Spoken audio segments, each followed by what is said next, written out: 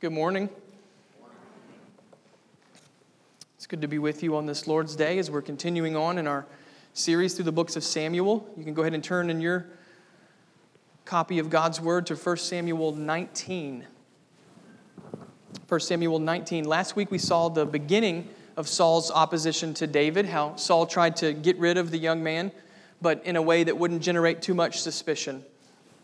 And this week, though, things change. Saul's opposition goes public, so to speak, and David is forced to run. From now till the end of the book, this will be David's life. He's a man on the run. He is running from the most powerful figure in Israel. So let's pick it up in verse 1 and read the beginning of David's flight. This is what the Holy Spirit says to the church through his inspired author, verse 1. And Saul spoke to Jonathan, his son, and to all his servants that they should kill David. But Jonathan, Saul's son, delighted much in David. And Jonathan told David, Saul, my father, seeks to kill you. Therefore be on your guard in the morning. Stay in a secret place and hide yourself, and I will go out and stand beside my father in the field where you are, and I will speak to my father about you. And if I learn anything, I will tell you. And Jonathan spoke well of David to Saul his father, and said to him, Let not the king sin against his servant David, because he has not sinned against you, and because his deeds have brought good to you. For he took his life in his hand, and he struck down the Philistine, and the Lord worked a great salvation for all Israel. You saw it and rejoiced. Why then will you sin against innocent blood by killing David without cause? And Saul listened to the voice of Jonathan. Saul swore, As the Lord lives, he shall not be put to death. And Jonathan called David, and Jonathan reported to him all these things. And Jonathan brought David to Saul, and he was in his presence as before. And there was war again, and David went out and fought with the Philistines and struck them with a great blow, so that they fled before him. Then a harmful spirit from the Lord came upon Saul as he sat in his house with his spear in his hand. And David was playing the lyre. And Saul sought to pin David to the wall with the spear, but he eluded Saul, so that he stuck the spear into the wall. And David fled and escaped that night. Saul sent messengers to David's house to watch him, that he might kill him in the morning. But Michal, David's wife, told him, If you do not escape with your life tonight, tomorrow you will be killed. So Michal let David down through the window, and he fled away and escaped. Michal took an image and laid it on the bed and put a pillow of goat's hair at its head and covered it with the clothes. And when Saul sent messengers to David, she said, He is sick. Then Saul sent messengers to see David, saying, Bring him up to me in the bed, that I may kill him. And when the messengers came in, behold, the image was in the bed, with the pillow of goat's hair at its head. Saul said to Michal, Why have you deceived me thus, and let my enemy go, so that he escaped? And Michal answered Saul, He said to me, Let me go. Why should I kill you? Now David fled and escaped and came to Samuel at Ramah and told him all that Saul had done.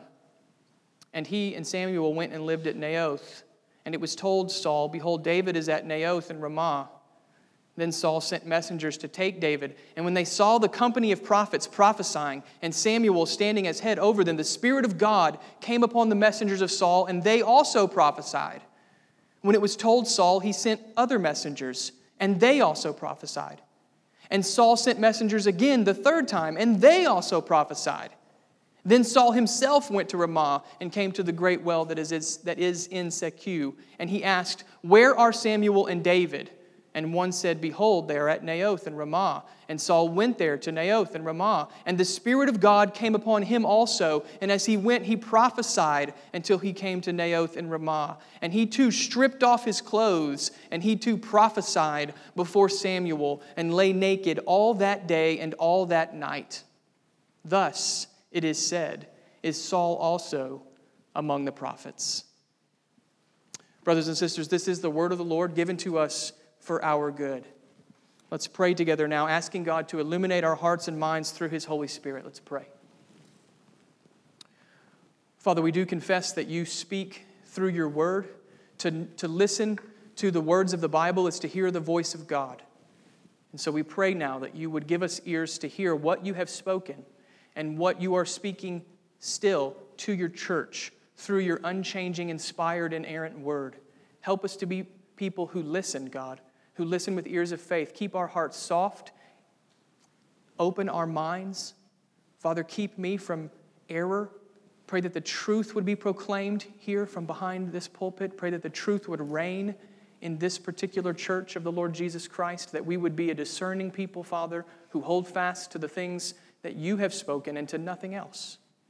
God, we ask that Christ would be magnified in our midst today and that you would make your word very plain and clear and forceful upon our lives for our encouragement. We pray this in Jesus' name. Amen.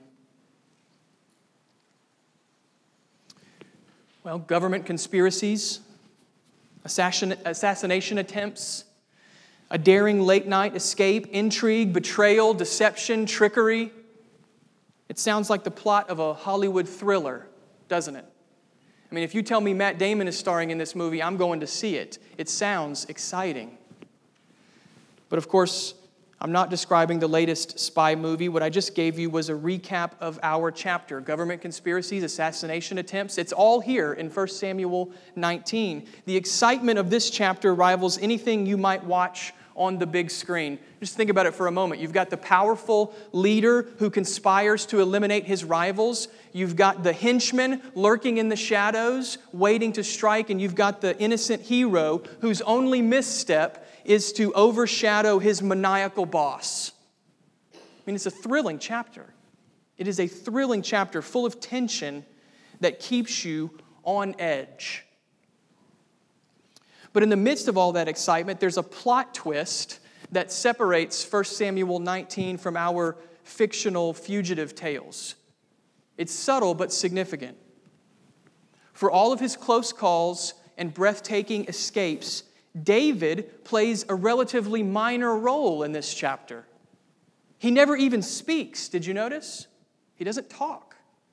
In every scene, David simply reacts to the help he receives from other people. And that help always seems to come just in the nick of time. 1 minute longer or 1 foot closer, and David is dead. And yet at every point he escapes, as though someone unseen is working on his behalf. And that's the plot twist, friends.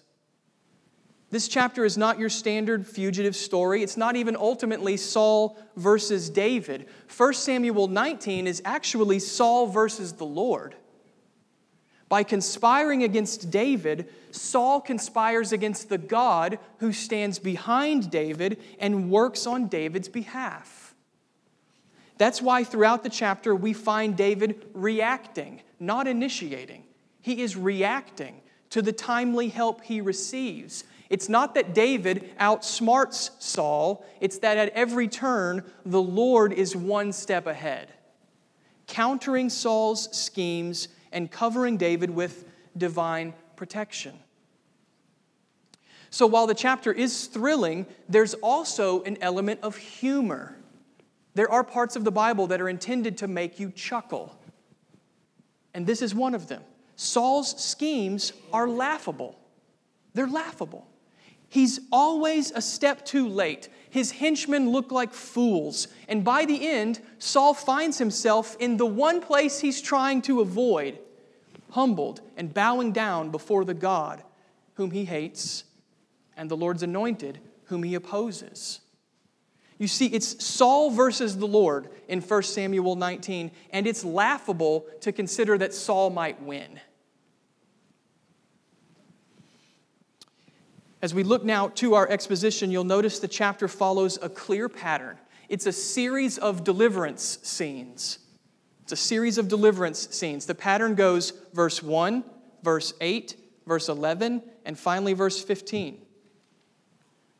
It's a series of scenes, and the scenes build on one another so that the final deliverance has the most remarkable impact. Each scene has the same features. Saul seems to have the advantage, whether it's the element of surprise or greater resources or people on his side, but every time David somehow escapes.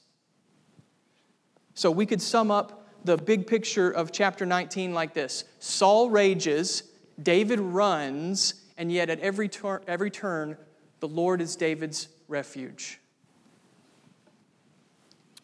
What we need to do then is pay attention to God's work on David's behalf. That's what we need to give our attention to, God's work on David's behalf.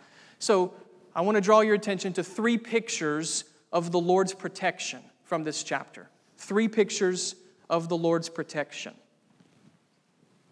The first is found in verses 1 to 7, where Saul's rage is restrained by God's word. Restrained by God's word. The conspiracy is born in verse 1. Saul's earlier scheme didn't work. The Philistines didn't kill David. They only made him more successful. And now David has even more popularity than before. So in Saul's mind, desperate times call for desperate measures. He recruits his servants and even his son Jonathan to be the instruments of his rage. If the Philistines can't kill David, then certainly someone in the palace will be able to do so. And understand, friends, this plan should work rather easily. Saul has the advantages of power and surprise. Think of all the places where David could be trapped. It could be in the hallway, it could be in the throne room, it could be in the kitchen. Maybe it's the end of the day when all the servants are preparing to go home. Who knows? Who knows when somebody could strike him down? And that's the point. On the surface, this should be the end of David. This should be the end of the story. It ends right here. He's going to die. But there's something at work that Saul does not expect, and that something comes from his own household, his son, Jonathan. We don't know if Saul was unaware of Jonathan's friendship with David or if he simply underestimated it, but either way, the king's plot is foiled by his own son. Notice verse 1, how quickly Jonathan steps in. There's no delay. He immediately warns David. Friends, this is covenant love in action. Remember, Jonathan and David made a covenant with one another. This is covenant love in action. Jonathan puts himself at risk for the sake of his friend. Gestures are good, like when Jonathan gave David his robe and his armor. But at the end of the day, covenant commitment requires action. It requires sacrifice and risk for the good of another. And that's what Jonathan does here. He shows his love for David by warning him of the plot. That's not all Jonathan does. Notice verse 3. He also promises to advocate for David. Jonathan will try to persuade his father to call off the scheme. Again, consider the risk that Jonathan is taking. Sometimes when we read the Bible and we know these familiar stories, we lose sight of the humanity of the moment. This is very risky on Jonathan's part. At any point, Saul could fly off the handle and turn on Jonathan. In fact, that's what he's going to do in the next chapter. Next week, he tries to kill his own son. So this is a risk that Jonathan takes. It's a risk not only of warning David, but of also advocating on David's behalf. Jonathan's covenant commitment to his friend is expressed in action and in sacrifice.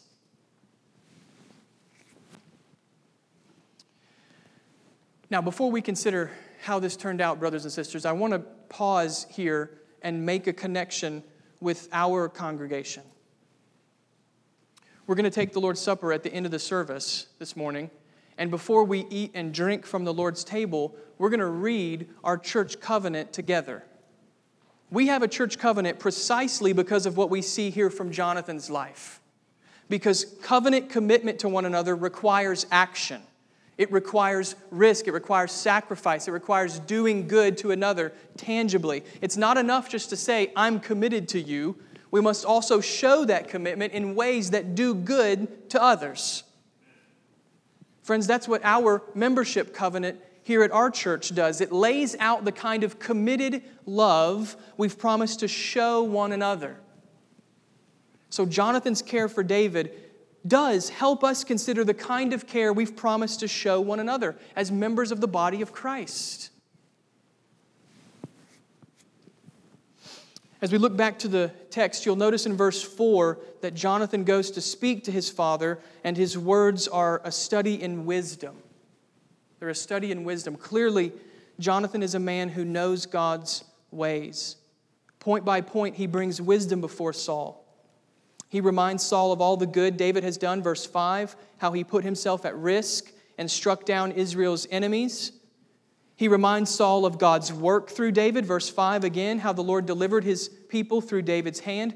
And Jonathan even reminds Saul of David's innocence. Verse 4, how David has done nothing wrong against the king. You see, every step of the way, every step, Jonathan speaks wisdom to his wayward father. But the most significant parts of Jonathan's speech are the beginning and the end. Notice them with me. Verse 4, Jonathan says, "Let not the king sin against his servant David." And then verse 5, it ends in the same way. "Why then will you sin against innocent blood by killing David without cause?" Beginning, don't sin. End, don't sin. Or sin. Or I'm getting my D's mixed up. Sin. Don't sin. You see what Jonathan has done at this point? He's introduced the one thing Saul has been determined to ignore, the truth of God's word. The truth of God's word. The law of Moses clearly prohibited the shedding of innocent blood. In fact, if you read Deuteronomy 27, you'll see the Lord swore He would curse the man who struck down his neighbor in secret. That's exactly what Saul's trying to do. He's running headlong into that curse. He ignores the warning of God's word. So Jonathan, full of wisdom, confronts his father with the only thing powerful enough to break through Saul's hard heart: the truth of God's word. The truth of God's word given to us in the Scriptures. And surprisingly, Jonathan's plea works. Look at verse 6. "And Saul listened to the voice of Jonathan." He wouldn't listen to Samuel. He wouldn't listen to the Scriptures earlier, but he listens to the voice of Jonathan. Saul swore, "As the Lord lives, he shall not be put to death." Friends, this is an instance of what we call God's common grace. God's common grace. The Lord's goodness is so abundant and so overflowing that the effects of His goodness are felt by believer and unbeliever alike. The rain rises on the just and the rain falls on the just and the unjust. The sun rises on the just and the unjust. It's common grace, or you could say it's just God's overflowing goodness. That's what we have here with Saul. Saul is kept from sin through God's word, though he denies that word personally. He's kept from sin.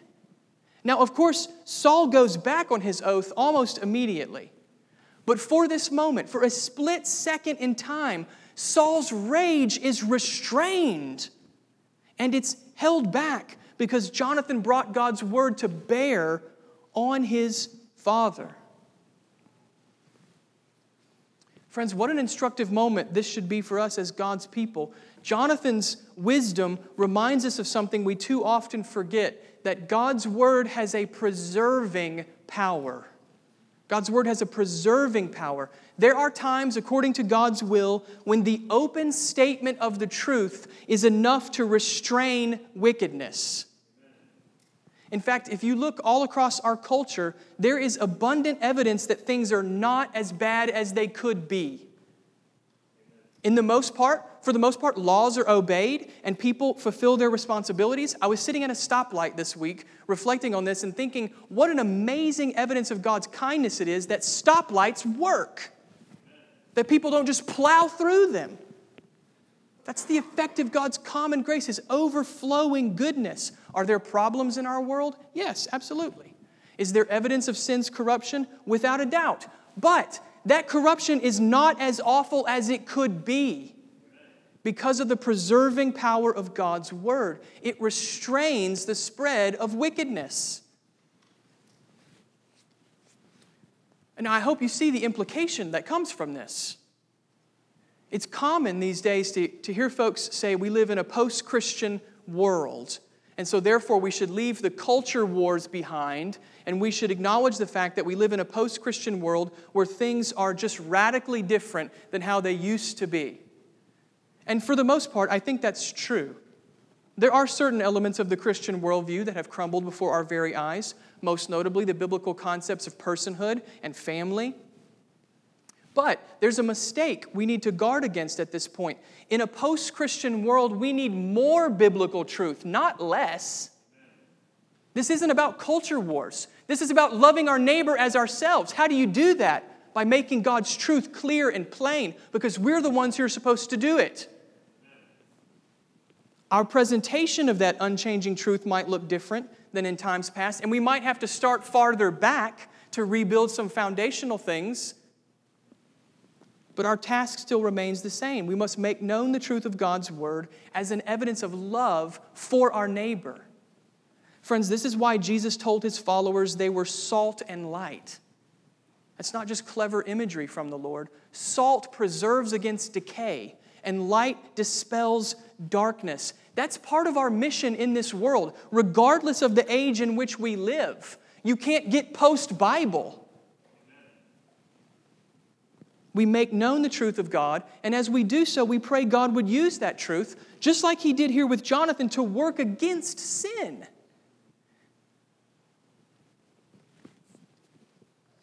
Well, there's more we could say, but I hope that it's enough to be clear at this point that because Saul's rage is restrained by God's Word, we should be reminded of the preserving power of the Scriptures, the preserving power of the truth, and then be driven to prayer that God would fill us with boldness to be the salt and light He's called us to be. It's part of our calling. Sin is restrained by God's Word, just as we see here from Saul's life. The thrilling chapter continues, and in verses 8 to 16, we see our second truth. Saul's rage is thwarted by God's providence. Thwarted by God's providence. Now, before we look at how God worked in these moments, there are two thorny questions we need to address. And I want to just address them head on so that we can then focus on the Lord's work to deliver David. The first question comes from verse 9. Verse 9. Does the harmful spirit cause Saul to sin? God sends a harmful spirit, again, for like the fourth time. Does it cause Saul to sin? No. The harmful spirit does not cause Saul's sin. Saul was responsible for his actions, and he alone bears the guilt for his murderous anger.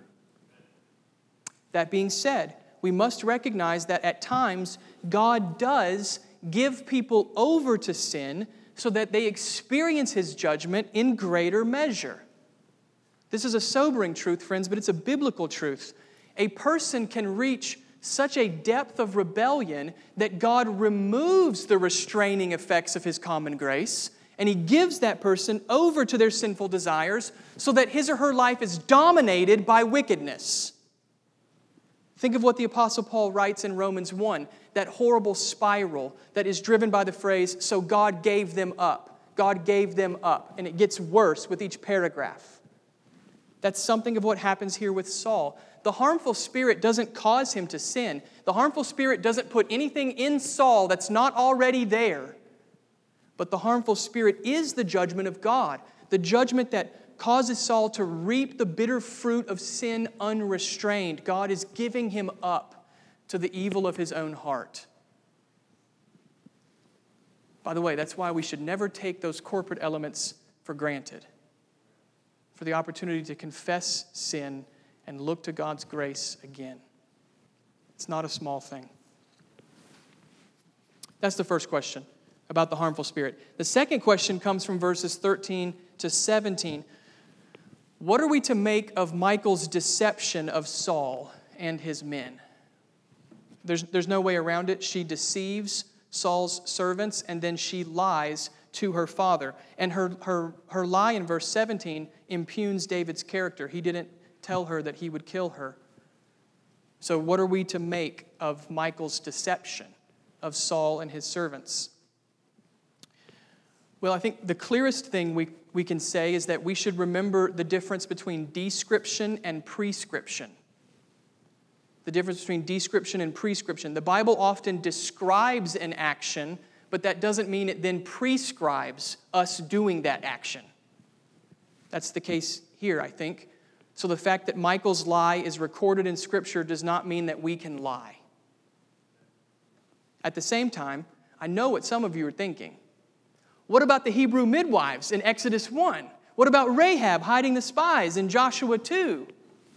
To which I would say, yes, those are fascinating parallels. And we could contrast them and compare them. There are some contrasting points, by the way. They're not exactly the same. We could compare and contrast those, and it would be a good conversation. If you'd like to have that conversation, then I'd love to get together with you. But that's not the burden of our text.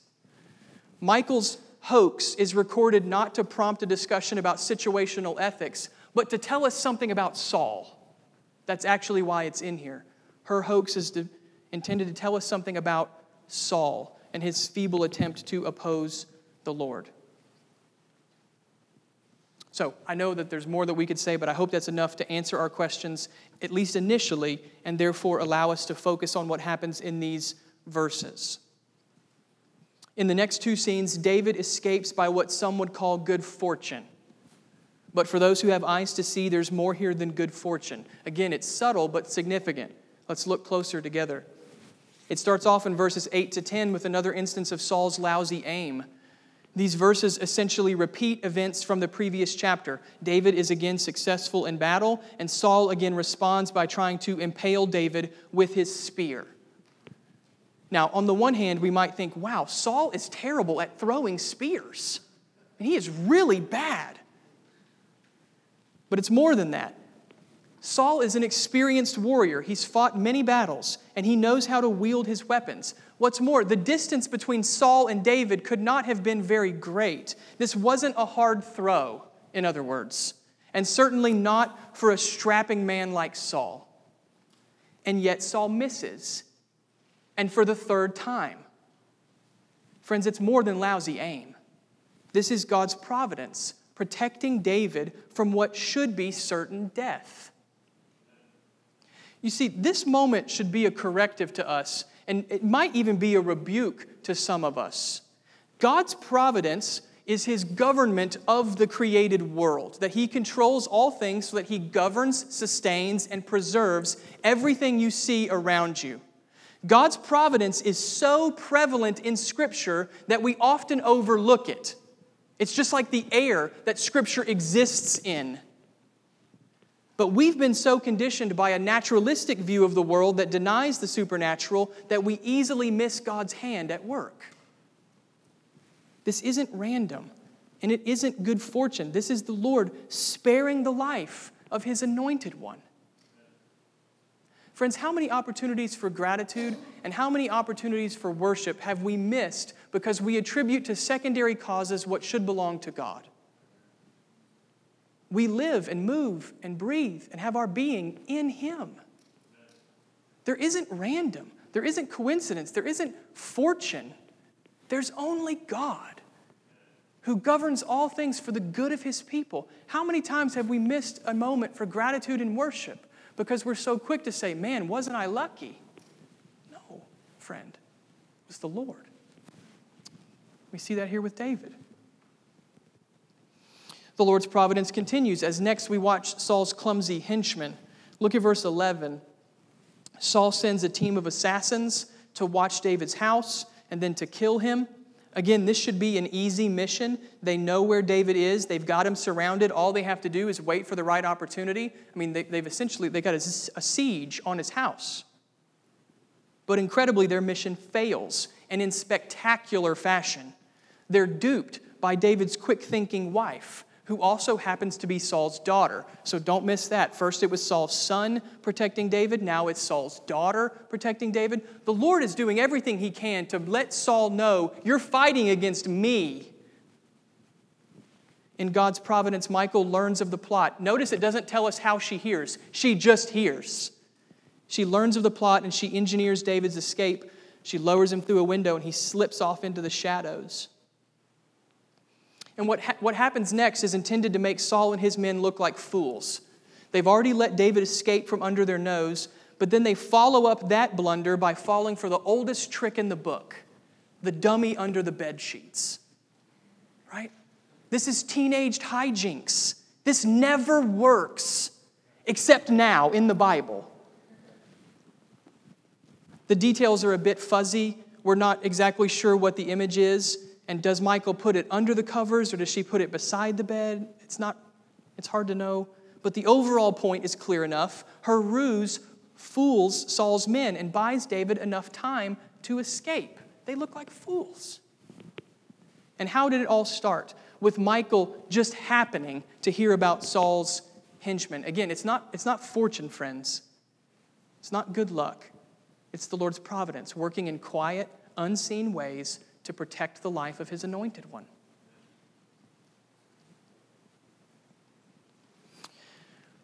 Before we leave this second truth, there's an encouraging connection that I want to call to our attention just before we go on to the third. David's escape during the night prompts him to write a song, and that song has come down to us in Psalm 59. I'd encourage you to read it at some point. It's a stirring meditation on the Lord's protection. Perhaps the most striking feature of the psalm is David's attitude in the last stanza. Remember, he's surrounded and his life is threatened. And yet listen to what he sings. We read it for our call to worship. David writes, "I will sing of your strength. I will sing aloud of your steadfast love in the morning." When will David sing of God's steadfast love? In the morning. Notice verse 11 in our text. When did Saul's men plan to kill David? In the morning. Do you see the connection, friends? David is teaching us how to understand his moment of trial. He is teaching us how to perceive what happened to him, how to understand his moment of deliverance. He sings of God's love in the morning because he is confident it was the Lord's hand protecting him. That the Lord's deliverance would come right where the wicked intended to strike him, in the morning. So I go back to what I said just a moment ago. I pray this is an encouraging reminder to us, brothers and sisters. Saul's rage is thwarted not by luck or by fortune. There is no luck. There is no fortune. It's by the providence of a good God who works all things according to the counsel of his will.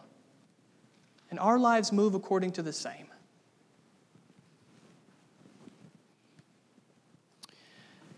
Well, that brings us to the final truth, which I take to be the pinnacle of God's protection.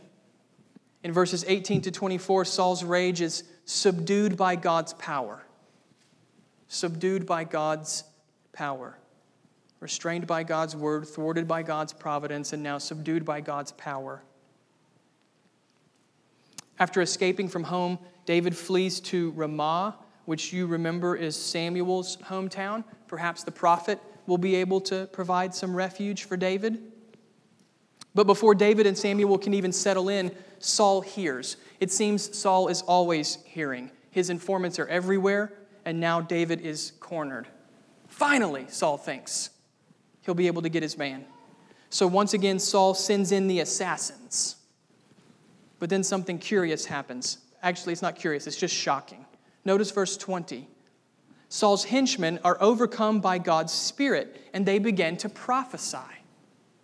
We're not told exactly what this prophesying entailed, but it was probably some mixture of prayer and praise, maybe even words of exhortation to one another. So try to picture it. Here you have these goons who are armed to the teeth, but before they can even lay a finger on David, they drop their weapons and raise their hands in praise and service to the Lord. And remarkably, this happens not once, not twice, but 3 times. 3 times. Friends, this is divine deliverance displayed so as to leave no doubt. Don't miss that. In the first scene, Jonathan was the means of deliverance. In the second scene, Michal was the means of deliverance. In the third scene, it's not Samuel, it's God's Spirit. It's God's Spirit.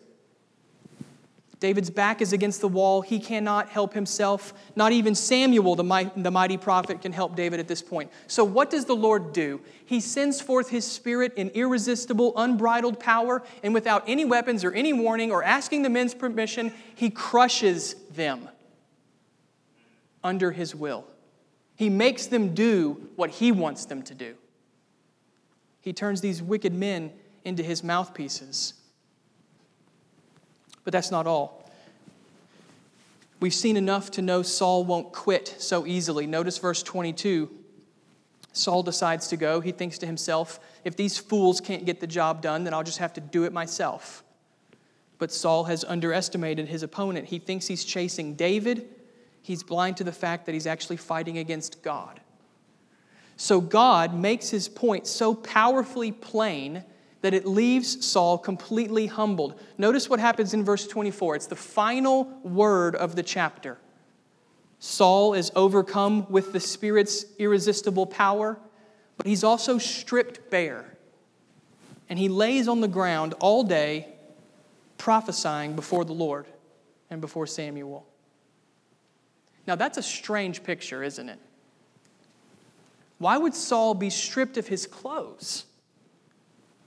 Well, think back to the last chapter where Jonathan gave his robes to David. Remember, Jonathan's robe pictured his position. The same is true here. Saul is stripped of his clothes as a symbol of his rejection as the king.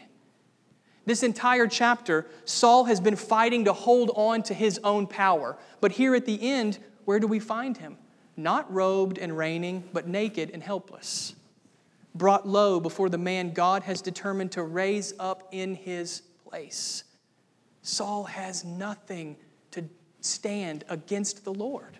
What he's so desperate to keep, he loses under God's power.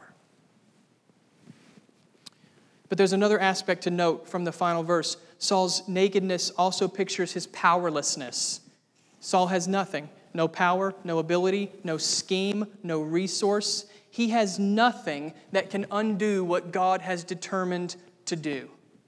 With only his Spirit, the Lord turns Saul's scheme into a moment of humiliation. You could give Saul every army on the face of the earth, and with the breath of his mouth, the Lord would strike them down. Saul has nothing. He cannot stop what God has determined to do. You see, friends, that's what this strange final verse is saying to us. If I could just put it very plainly, if you oppose God, this is what you can expect: to be humbled under his power. If you resist God's purposes, this will be your end. You will be brought low before him, not in joyful worship, but in humble submission. Please listen to me, friends. I don't know everyone's spiritual state this morning, but if you do not know God through faith in Christ, then I would plead with you to hear what the Scriptures are saying at this point. The most foolish thing a person can do is try to stand against God. It always ends in defeat, either now or on the last day. And the ultimate defeat will be separation from God forever in hell. So if you do not know Christ, I plead with you, listen to the warning that comes from Saul's life. His humiliation in verse 24 is calling to you to lay down your futile opposition to God, confess your sin, and look to the Savior he has provided in Christ. It's not just an obscure, strange verse in the Bible that makes you scratch your head and go, why did he lose his clothes? It's a verse that says, don't stand against God. This will be your end too. It's the amazing good news of the gospel that God would redeem those who were rebels against him, that God would offer up his own Son to die as the sacrifice for sinners. Lay down the opposition. Look to Christ. Trust in Christ.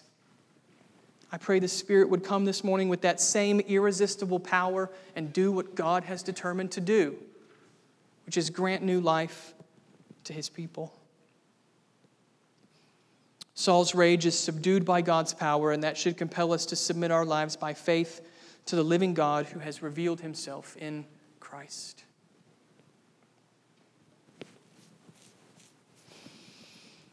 So, restrained by God's word, thwarted by God's providence, subdued by God's power. 3 pictures of the Lord's protection. I said at the outset that 1 Samuel 19 had an element of humor to it. Saul's schemes are laughable, and we've certainly seen that throughout our study this morning. But there's also another reason for that element of humor. There's also another reason for saying that this chapter is laughable. Do you remember Psalm 2? Psalm 2. It starts off with the question, why do the nations rage and the peoples plot in vain? And the psalm then describes how the entire earth is united in opposing the work of God. The kings of the earth, the psalmist says, the kings of the earth set themselves against the Lord and against his anointed one. You see, that's the burden of Psalm 2. How should God's people respond when all the rulers of the earth are united against the Lord? What should God's people do? How should they respond? That's where the humor comes in. After describing the world's opposition, the psalmist then gives us God's response. Do you remember what it says? He who sits in heaven laughs. He holds them in derision. God laughs at the world's schemes. He laughs at the world's schemes, not because he's cold-hearted and doesn't care about his people. God laughs because the world's opposition is nothing compared to him. Brothers and sisters, that's what we've seen in 1 Samuel 19. If you want to know where Psalm 2 comes from, it comes from this chapter. This chapter is a living illustration of the truth of the psalm. Saul is one of the kings of the earth, and he's raging against David. But remember, David is not just any upstart rival. David is the Lord's anointed, and it's from David's line that the Messiah will come. So consider what this means, friends. Saul's opposition to David pictures the world's opposition to Christ. Saul raged against David, and following in his footsteps, the rulers of this age rage against the Lord Jesus.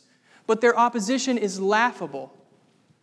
Just as Saul failed at every turn, so also this world fails to destroy the Lord Jesus. Friends, this is why Christ can say the gates of hell will not prevail against His church, because He who sits in heaven laughs. That's why.